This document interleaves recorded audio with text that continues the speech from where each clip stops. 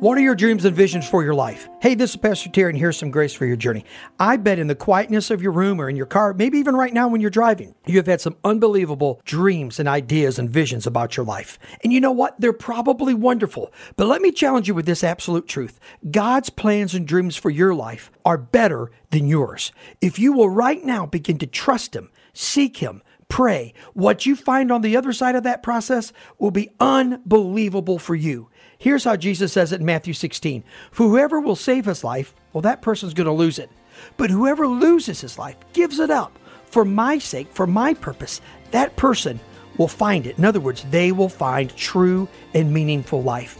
Seek the Lord. Seek His wisdom. Seek His guidance. Seek His principles. You're going to have an unbelievable life. Why? Because God's going to be with you and give you unbelievable grace for your journey.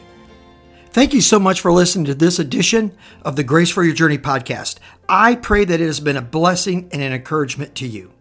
Pass it around if you think it would help somebody. And we look forward to you dropping by again for another episode of the Grace for Your Journey podcast.